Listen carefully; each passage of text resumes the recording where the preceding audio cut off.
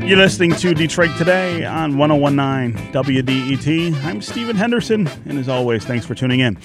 Democrats are hoping for a big blue wave this fall, one that will sweep them into power in Congress and stem some of the power of President Donald Trump. But are they doing the things they need to do and striking the right tone to convince voters to make that happen? At least one political observer says no. Gerard Alexander, a professor of political science at the University of Virginia, says too many liberals are smug and dismissive in the way they talk about politics and the president in particular. Think of comedian Samantha Bee's recent vulgarity about Ivanka Trump, or last night's Tony Awards, where actor Robert De Niro went on a tirade about the president, repeating the phrase, F Trump. Alexander says these kinds of attacks on the president suggest a liberal arrogance that could produce its own backlash. In a May piece on the New York Times op-ed page, Alexander said that liberals' belief that they're smarter than everyone else actually plays to the intentions of those who'd like to see President Trump and Republicans keep power. Gerard Alexander, welcome to Detroit Today. Thank you, and thank you for having me. Yeah. So if you are a liberal, I think you read this op-ed and say, oh, my goodness, this is not what I expected from the current climate. One of the things that I think comes across really strongly in your piece is this idea of political insularity, right? That people, and in this case, liberals in particular, live in a world where their worldview is reinforced at every turn, and that gives them maybe the wrong impression about how powerful that message or those beliefs really are. That's exactly right. I think it is. I think there are liberals who think of conservatives as living in their own bubble. They may live in a small town. They may watch Fox News. They may, attend a conservative church. They may hear lots of reinforcement of their points of view, and obviously that can exist. I would only point out how many conservatives, though, if they've gone to college, that means they've read tons of books and taken a bunch of courses with professors who clearly, all of which clearly were not conservative. Right. They follow mainstream news. I mean, I'm a moderate conservative, but it's not like I don't listen to NPR. I know what the New York Times, coverage of things is. I went to college and am now an academic myself. There's no way for me to operate in America without hearing liberal voices, and there's nothing wrong with that. It's part of the enriching process of conversation in this country. But I do think that there are liberals, particularly, the stereotype would be what sort of coastal, upper middle class, et cetera, in media, in Hollywood, in universities, who really do forget just how much, intelligent, informed opinion there is out there that differs from their own educated, informed opinions about things. And the ways that they use their platforms can be off-putting to their audiences. And I think it's completely inadvertent. But I do think that at times it can be annoying would be a sort of a gentle way of putting it, off-putting or repelling. I don't want to say repulsive, but it can repel people. It can push them away instead of drawing them in. I don't doubt that those platforms have been used to attract people to liberalism and to accomplish some valuable things for our society, to educate Americans about a whole host of things. Take gay rights, the ways that shows like Will and Grace and other kinds of conversations and messaging and so on have been used to help change American opinions on that subject. But it can also be done in ways that push people away. And I use that image that this is going to, if anything's going to get Trump reelected in 2020, this is it. A little bit of hyperbole to try to focus people's attention on what's at stake here, the sort of things at stake. Yeah. What's the solution to this kind of insularity? And as you point out, it is something that exists on both sides of the political spectrum. Here, though, it's the opposition, I guess, that is sort of cloaked in that insularity and believing that it is more powerful maybe than it would be. But what the frustration I hear from a lot of people who are opposed to the president, for instance, is that the people who support him are not open to reason. They aren't open to fact. They are the believers, right? And the people on the other side are the ones who are thinking this through. So what's the advice to those folks to try to convince those who are supporting the president? Well, it is it is complicated because if you're convinced that the other side isn't open to learning, isn't open to facts, and isn't open to reasoned argument, then why waste your time? And I totally get that. The problem is we ought to be very slow to come to that assumption about people. We ought to be very slow to act like we think that, because when we do, we reveal to the other side that we have a certain intellectual disdain for them or contempt for them. So we shouldn't act like that even if we do think it, and we ought to, in my mind, be cautious to even think it. So, for example, we know that a very, very important segment of Donald Trump's electorate, one that probably helped him clinch the vote in certain states, was from voters who had voted for Obama twice and then for him. Right. The idea that we should just write them off, that liberals should write them off, I think is a very eccentric thing to propose to do. Secondly, I know a ton of Republicans who opposed Trump as the nominee of their party right down the line in favor of, a Marco Rubio or whoever else it might be. But when he was nominated and when Hillary was nominated in her own party, held their noses and voted for a candidate who they believed was going to appoint better judges or, from their point of view, or pursue better, say, tax policy from their point of view. The idea that we should just write off people like that either as being, not open to reason or irredeemable is just, as I say in the article, it's not just bad politics. It's bad facts. Those people are not closed to those kinds of arguments. What I think both sides have to do, here's the first starting point I would start with, is to accept, or at least act like, but I think we should accept, that there are a lot of people acting on good faith on both sides. And by good faith, I mean we want many of the same things. We simply disagree on how to achieve them. We all want growth. We want job creation. We want, on the whole, a cleaner environment. You may not think that's true. I mean, you would sort of, hypothetically, a person might not think that's true of, say, an oil executive, but they should assume it's true of a suburban family. They want, more harmonious and just race relations in America. That may not be true of some, fringe number of people, but it is true of an awful lot of people who celebrate events like the election of President Obama, for example. We should assume a lot of good faith and proceed accordingly. That's why my advice involves tangible things like if you believe that certain kinds of speech are harmful, then don't use those words or phrases yourself and explain why you're not, but be very hesitant before trying to shove that down someone else's throat. Let them think it through for themselves. If you don't like a speaker that's coming to campus, don't denounce them as illegitimate before the conversation even starts. That's not right or fair or smart tactically. Let them have their say, and afterward, hold your own event explaining what you disagree with and why they're wrong. All of those things signal a certain openness to conversation and civility. And let me give you one. I don't know which. There are a couple of examples I can think of. I hate to just keep rambling on, but it's what we professors do. One is that young woman in Utah in high school who wore a Chinese-style dress to her prom the other week. People who don't approve of cultural appropriation, something I must admit, I don't share their antagonism towards it.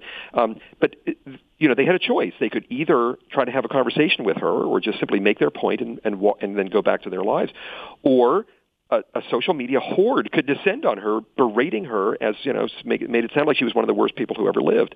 That is a way to alienate people, to make them dislike you, not to listen to you. But let me give you one last one that's very much from the political arena, not the sort of social one like that. As I said, I'm a moderate conservative, but I'm, as it happens, very supportive of what used to be called gay rights, for instance, of same-sex marriage. I was perfectly happy with the big Supreme Court decision in Obergefell a couple of years ago.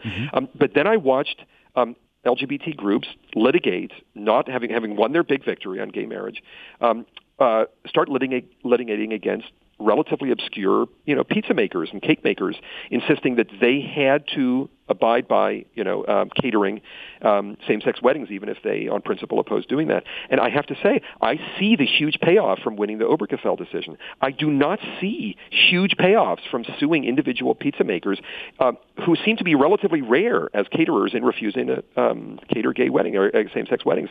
I just don't see what the payoff is. But what I do see is it had the feel of a victor shoving down a decision on people, even the holdouts who didn't want to celebrate it. And I just don't understand what the gains from that were. That's the kind of fight you do not have to pick. They should have taken yes for an answer with the great Supreme Court victory and left it at that. Let America then work it through and think it through. And if there are a few who don't celebrate it, just leave them be. And those are just, I know these sound like scattered examples. They're very different from one another. I appreciate that. But what they have in common is, to restrain one's own instinct to educate, hector, pester, nudge other people when a lot of your principle can be expressed and conveyed in civil ways that don't alienate people. This is Detroit Today on 101.9 WDET. I'm Stephen Henderson, and my guest is Gerard Alexander. He's a professor of political science at the University of Virginia and the author of a recent op-ed in the New York Times titled, "Liberals, You're Not as Smart as You Think." We are talking about the liberal smugness, maybe we should call it, the surety with which liberals sometimes talk about their point of view, the way they think things should be here in America, and whether that might be inspiring a backlash in the era of Donald Trump. Could that affect the outcome of the midterm elections, for instance? Could it affect the outcome of the presidential election, the next presidential election in 2020? Gerard, so I heard everything you just said there, and I think there's real power in the ideas behind it. But I guess I would push back in with some other specific examples. So you're a professor at the University of Virginia, a place where we very recently saw how ugly the Trump era is likely to be for people who believe in equal rights and justice, with the march, the white supremacy march that took place there. And I would also, I guess, with your example of the gay marriage case, I'd go back to the 1960s, for instance, when we had laws passed and to try to erase some of the historical discrimination that's taken place in this country. What if in those contexts we said, well, let's not shove this down everyone's throat, everyone who practices Jim Crow, for instance. What if we let individual shopmakers decide whether they want black customers or not? I mean, I think as liberals, the fear is that the power balance in this country, historically and in present, has almost always been against those interests, and that backing away from them is the way to sort of allow them to flourish. I mean, I hear what you're saying about not wanting people to feel as if they are pestered or bullied into believing certain things, but the administration of justice and fairness and equality in our society, I think, depends on the law being on that side. How do you answer that? I think you're bringing up some really powerful points, and I freely admit that I suppose at first blush I can make it sound like this is all very simple, like the lines are really easy to read. So take it, for example, my advice about campus life. Police your own language, but don't try to police someone else's, and explain why you're policing yours, but don't try to regulate their speech. That's, I think, a pretty easy one. Let a speaker speak and then have your say. Those are pretty, I think, bright lines. But there are areas where the general advice I'm giving and the general point I'm making are, in fact, a lot messier, and you've touched on some of the messiest. We know that civil rights legislation, like the 1964 Civil Rights Act, was criticized precisely in words that, sort of echo mine or anticipated mine. Why do you have to go so far? Couldn't you let people sort of catch up at their own pace? And I'm not going to pretend that, oh, no, here's exactly where they should have drawn the line or here. The fact is, sometimes when making political points, some provocation, some, giving the other side a bit of a shove is unavoidable, especially when it's in pursuit of sort of urgent justice. And I think there's a very good case to be made that big parts of, for instance, the 1964 Civil Rights Act, the 1965 Voting Rights Act, can be described exactly that way. They were pushing people faster than they wanted to be pushed. They did find it very intrusive. But it's hard in retrospect to see that the progress could have been made any other way. And so I get that I'm saying let people catch up, and that can somehow, that can sometimes seem like it'll take centuries, and I appreciate that point. And I freely admit that there is no harder area on this than the race issue in the following sense, not in the civil rights sense, but today. One of the biggest divides in America, I think, is between liberals and progressives who see racial attitudes, bigotry at work in many, many arenas. And conservatives see it at work in many, many fewer arenas than liberals do. And the problem with that is that liberals, therefore, call out racism in environments where conservatives believe that it's being, exaggerated, and that the race card, as they would say, is being abused, and that they feel to be, they're bearing the brunt of those accusations, including in many, many cases when they think it's completely unfair and not called for. Mm-hmm. The problem there is my advice is complicated, right? I mean, all of a sudden I'm telling liberals, what, you shouldn't call out racism where you're convinced it exists? What the heck kind of advice is that? The problem there is that's where I'm offering caution, not on how you talk, but even in how confidently liberals think. Don't, be more cautious to come to the conclusion that bigotry is at work. Be more charitable in your interpretation of things. And that is hard advice to take if you have reason to think, and liberals and progressives sometimes do, have reason to think that bigotry is what they're looking at. I mean, and in the current era where you have a president who speaks, I think, in very cunning, coded language, in a way that I think gives cover and power to people who want to do things that are much bolder. In the arena of inequality, it becomes really hard, I think, to sit back and say, well, let's give him or them the benefit of the doubt. That's right. And as I freely admit toward the end of the op-ed, Donald Trump makes it harder for me to make my case and for people to listen to it, because he validates everything that liberal critics have been thinking, right? Yeah. He's a sort of sum up to embody the worst of what they have feared is out there. I think there the mistake is to extend their feelings towards him, towards everyone who has voted for him or might vote for him. I don't doubt that out there is a faction that sort of lustily, cheers every time he says the most outrageous, pungent thing he can. Mm-hmm. I don't doubt that there were people out there who celebrated him calling immigrants animals when it appeared at first that he meant that about all immigrants. I don't doubt that there's that sector out there. We have every reason to believe that. But there are tons and tons and tons of people who cast ballots for him, many of them while holding their noses, or who are I know many Republicans who are more prepared to vote for him in 2020 than they were in 2016 because not because of his tweets, but despite them, not because of his childish behavior, but despite it, but because they look at very cut and dried policy outcomes and say, look, I prefer these and some very radically different ones. Those people, it is just political foolishness to extend the critique of Trump to every one of those people and to treat them the way one would want to treat him, to speak of them the way one speaks of him. That's the folly. So he makes his bed. He deserves the critiques he gets, both the fair ones and even sometimes the unfair ones. Mm-hmm. But my advice there is that it can be self-defeating to just sweepingly extend that same reaction and language and criticism to everyone who might even cast the most casual of ballots for him. Mm-hmm. Down that road lies, I think, political defeat for liberals.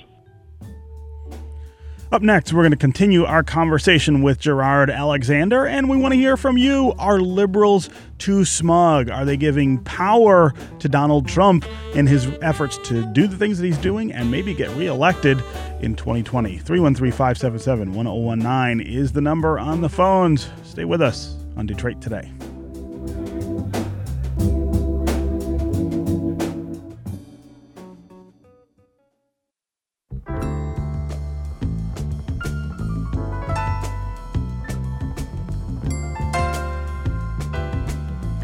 You're listening to Detroit Today on 1019 WDET. I'm Stephen Henderson, and as always, thanks for tuning in. My guest is Gerard Alexander. He's a professor of political science at the University of Virginia. He recently wrote an opinion piece for the New York Times titled, "Liberals, You're Not as Smart as You Think." We are talking about liberal smugness, the surety with which liberals assert that they are right about Republicans or President Trump or policy. Is that likely to produce a backlash that would give more power to Republicans and maybe reelect Donald Trump in 2020? If you want to join the conversation, give us a call, 313-577-1019. That's 313-577-1019. What do you think of the way that people on the left talk about issues, talk about people on the right? Is that part of the thing that is making it easier for people on the right to retain power in America? And if you think that's true,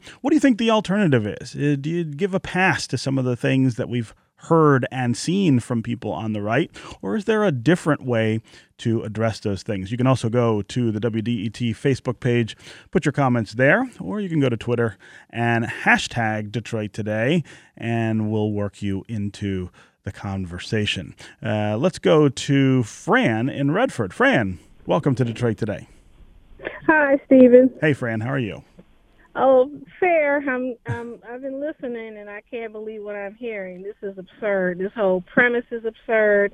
No one is more smug than Donald Trump and his party. No one is more judgmental. No one is more offensive than Donald Trump and his current administration. So to say that it's liberals that are too smug, I mean, that is absurd. There's enough smugness on both sides. And it's ideal that we should leave it up to individuals to decide what is proper and what is improper. That's absurd as well. Just look at history. So, Fran, we have hundreds of years of history to show us that, yes, the smarter people need to be making decisions for the dumber ones. Okay, well, I appreciate the call as always, Fran, and the comment. Gerard Alexander, this idea that no one is more smug than Donald Trump, I think is a powerful one, and I'd say that's pretty true. One of the things that strikes me about it, though, is that it plays differently to his supporters than it does when it comes from the other side, and I guess I'm not quite sure what explains that in every instance. He gets away with it, for instance. When liberals do it, they get called out for being smarty pants. Yeah, I mean, first of all, Fran is right that there is enough smugness to go around. This is not our, proudest or most attractive moment in American political history. There's arrogance, there's accusations, there's judgmental, just like she said. So she's absolutely right on that score. But, in a way, Donald Trump, I guess my response would be, because he does it is probably a good indication that you shouldn't. That instead of being a role model or someone to, say, well, if he does it, then why shouldn't I be able to get away with it? Look at the cost it's imposed on him. One of his strange techniques is his ability to find certain language and certain issues that really riled up originally in his early primary campaign, a certain core constituency, but alienated just about everybody else. It's worth remembering he did not even win a majority of all ballots cast in the Republican primary process. He alienated so many people along the way and didn't win a majority of the American voters, of course. And so I just don't think I think that's a cautionary thing for liberals to consider. The same things that can mobilize your own base the most, that can often be the things that most turn off the other side, and even independents, the crucial independents. A friend of mine many years ago, a very proud liberal, joked that he wasn't going to support Howard Dean when Dean was running for the presidential nomination because, as he put it, I like him so much that I figure he must be a bad idea, meaning I know I don't represent the median voter in this country, right? The sort of centrist voter who decides which way the election goes. And if I like him this much, he must be a bad idea because he must not be right at the center of American politics. And I think that's a very wise humility for us to have, to say, if something energizes us, really makes our blood boil, either with anger or, joy, it's, cramming something down the other side's face, or, slam dunking them like at a basketball court, that if it's that satisfying to us, the chances are half decent that it's something that turns off the other side. A lot of moderates. Yeah. And that it's a very hard pill to swallow, but we have to remember, in politics, in most of human history, it's very rare that the politics that you or I or anyone else might love represent a majority of any country's electorate. That's just, humanity is so heterogeneous. Politics in every country and almost every time period are so complicated and fragmented and made up of so many different kinds of people that we almost always have to settle for less than we'd like. That's the human story. Yeah. And if it's that gratifying, you're probably excluding some voters who otherwise might have come your way. And that's sort of I know it's not very exciting advice. Yeah. Let's go to May in Detroit. May, welcome to Detroit Today. Hi, thank you for taking my call. The professor was saying that despite Donald Trump's statements and despite how offensive he is and his Twitter comments, conservatives and many other people still voted for him and are planning to vote for him again. I guess my question is, why aren't the American people demanding somebody better? I mean, why are they just allowing this to continue on? Yeah, May, that's a great question, Professor. What's the answer? It is a great question. I certainly know Republicans who couldn't believe that Trump started to do as well as he did during the Republican primaries in 2016. They switched from someone other than him to someone else other than him as they fell like bowling pins trying to find one who could stop him. Mm-hmm. And after the Indiana primary, when he, really seemed to sew it up, they very grudgingly accepted that he was going to be the nominee of their party. They didn't see anyone who could stop him. They didn't see a party elite or establishment that could stop him. And they very grudgingly decided to vote for him for judicial appointments or for whatever it might be. Now it might be tax reform or some other things. But, we're handed relatively few levers, each of us, to really affect that. I must admit, I also know a lot of Democrats and liberals who were never particularly enthusiastic about Hillary Clinton as their nominee. They thought that she was not going to excite millennials. They thought that she was not going to bring out a lot of voters the way her husband had, the way that Barack Obama had, for all kinds of reasons, personal charisma and many other things. So you could just as well ask how come they didn't demand better, and the answer is, in a two-party system, in a country of 300-odd million people, we end up often resigning ourselves to sort of limited choices. And I have to say, I know that the only thing more amazing to me than how uninspiring the two major party candidates were in 2016 is how even more inspiring the third party candidates were, which is why they they weren't in a position to take advantage of that sort of historically unexciting two major party candidates and score a historic high for themselves. They didn't even do that. I mean, it is true that you sort of do wonder sometimes in frustration. Am I really the only one who's this dissatisfied? But I think that's unfortunately pretty common. Yeah. Let's go to Michelle in Ann Arbor. Michelle, I've got about 2 minutes left, but I wanted to get you in here. Welcome to Detroit Today. Yep, go ahead. Hi. Thank you for taking my call. I just wanted to say that my wish would be that we someday vote more on principles over personality, whether it's somebody who's boring or somebody who's charismatic or what have you. Like the very foundational principles of our country right now and basic decency and international order are at stake with this president. And I would just hope that anybody with any decency and conscience and concern for our democracy would vote for a Democrat this time, because I think it's not about personalities. It's about, there are some very foundational principles that are at risk right now. Michelle, I appreciate the call and the comments. Let's quickly go to Robert in Detroit. Robert. I've got about a minute left, Robert, but I wanted to make sure I got to you. Sorry. Go ahead. I just think that, we see progressives as more idealistic, and they cling to this idea that facts and science are important. We have a lot of people being homeschooled today, and they do that because they're against evolution. And a lot of people have cancer and other illnesses, and we see cutting funding for science.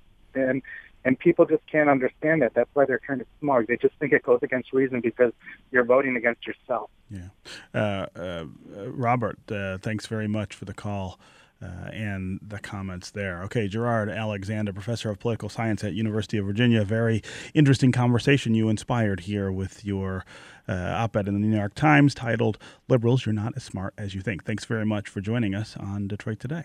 Thank you.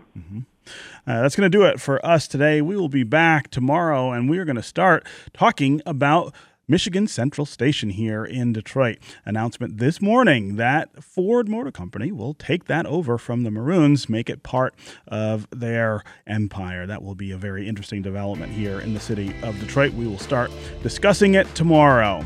Detroit Today is produced by Laura Weber Davis and Jake Neer. Program director is Joan Isabella. Technical director and engineer is Matthew Trevethan. The associate producer is Gus Navarro. And the Detroit Today theme song was composed by WDET's Sam Bobby. And remember, if you miss any of today's show, you can hear it and all other past editions of Detroit Today on the Detroit Today podcast. Go to iTunes or wherever you find podcasts, download and subscribe, and you can listen when you are ready. This is 101.9 WDET, Detroit's public radio station, a community service of Wayne State University. See you tomorrow.